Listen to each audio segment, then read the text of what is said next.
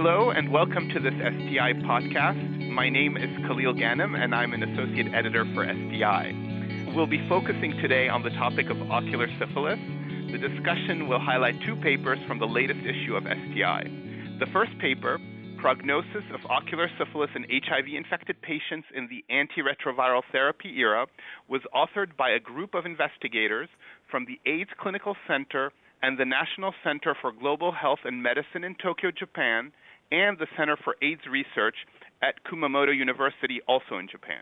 The first author, Dr. Motoyuki Tsuboi, is with us today. The second paper, Ocular Syphilis, Opportunities to Address Important Unanswered Questions, was first authored by Dr. Susan Tuddenham from Johns Hopkins University, and she's also joining us. A warm welcome to both of you, and thank you for joining us. I'm going to start with Dr. Tsuboi. Why did you decide to conduct your study? Our hospital is the largest HIV clinic in Japan, located in Tokyo. And in Tokyo, the number of reported cases of syphilis has been increasing in recent years, particularly among men who have sex with men with HIV infection. This is the same situation as other resource-rich settings. As you know, the reported number of ocular syphilis is increasing in the United States. The clinical advisory on ocular syphilis was recently released from CDC. And also, in our hospital, 2 to 3 patients per year have been diagnosed with ocular syphilis. However, we didn't have enough data for prognosis of ocular syphilis. For example, we didn't know when the symptom will resolve, how fast the important improvement is, how much the symptom recover, and so on. The data of prognosis of ocular syphilis is extremely limited due to the low incidence of the disease.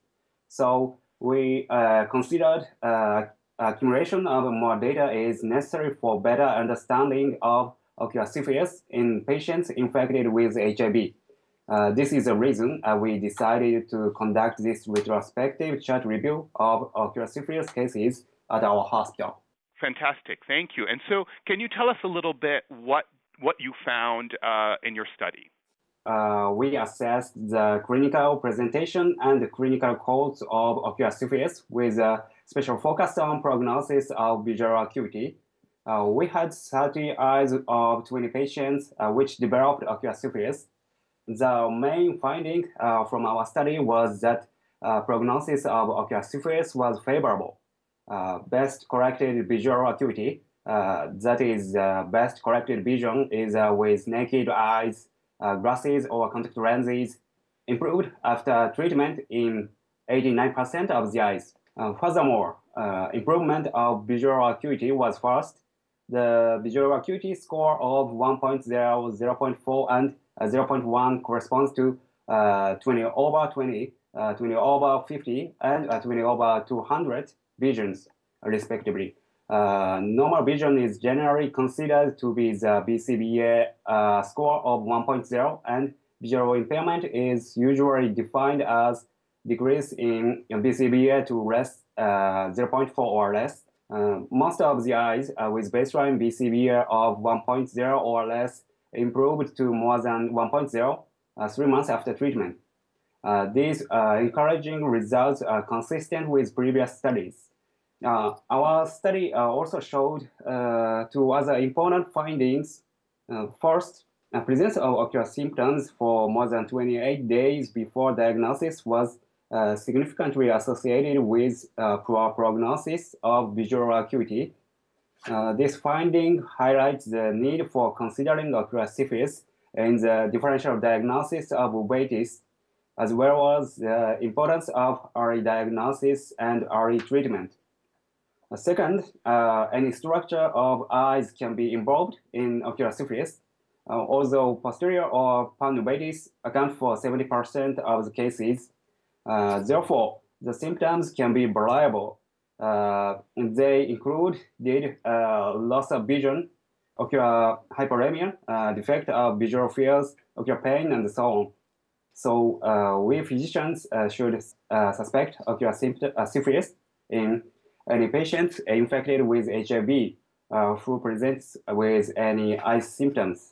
Fantastic. And so the main take-home messages from your study were that, one, overall the prognosis is a good prognosis, but the importance is to actually treat the patients as early as possible to ensure that their visual acuity improves.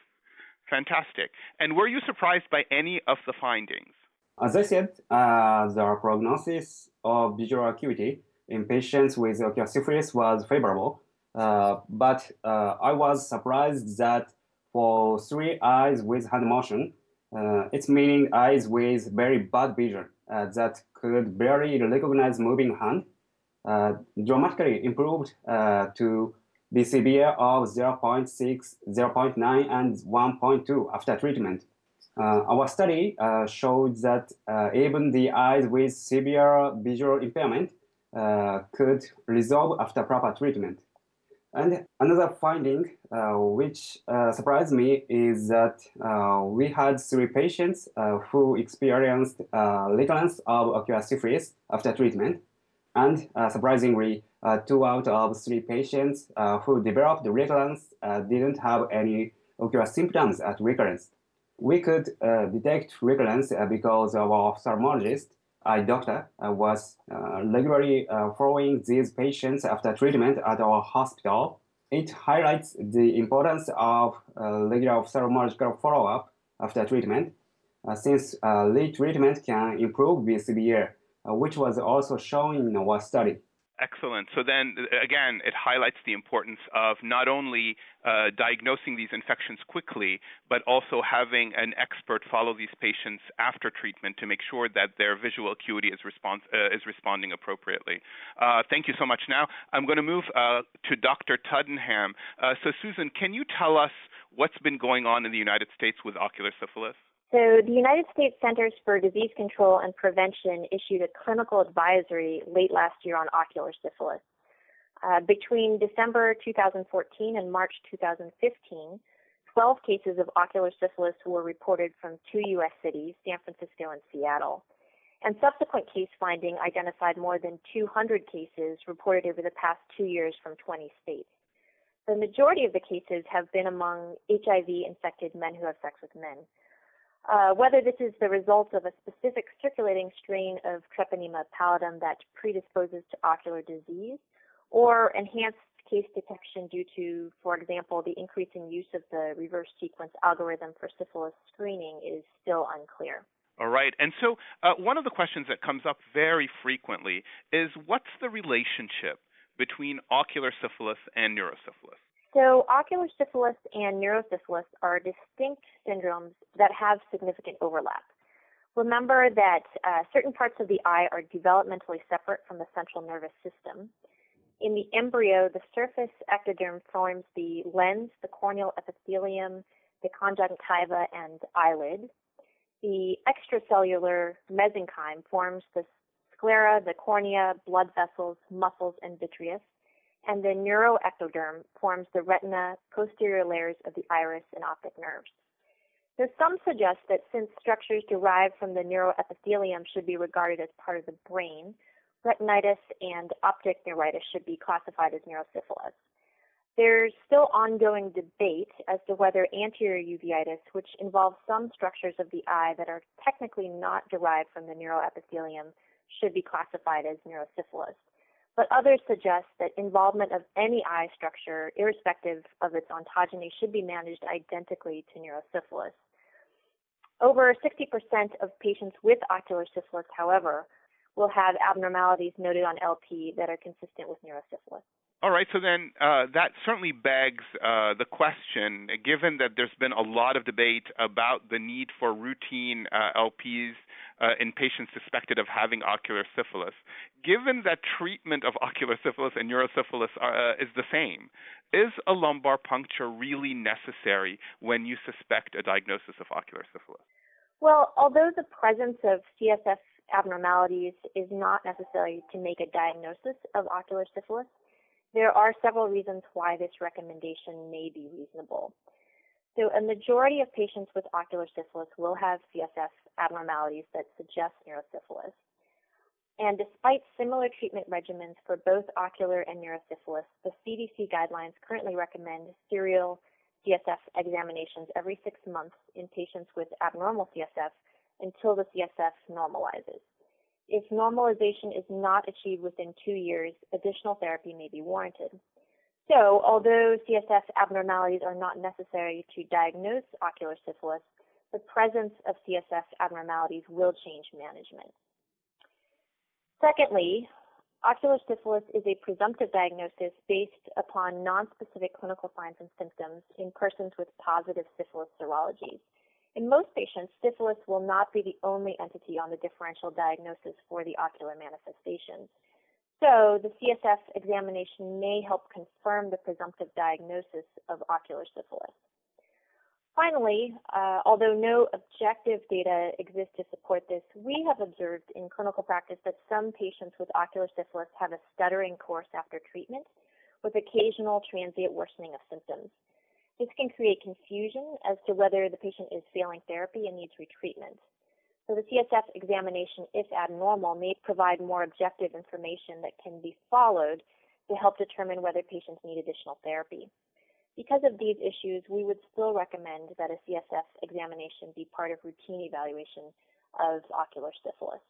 Which is also what currently the CDC recommends as well. Fantastic. Thank you. And now a final question to Dr. Tsuboi. How do you think ocular syphilis differs between HIV-infected patients and HIV-uninfected persons? This is a very good question. Progress of syphilis is reported to be faster in HIV-infected patients than those without such infection. And because of it, ocular syphilis might be more frequent among patients with HIV infection than those without HIV infection. Several studies have suggested a prevalence of ocular syphilis as high as 10% of HIV-infected patients who present with syphilis and ocular symptoms.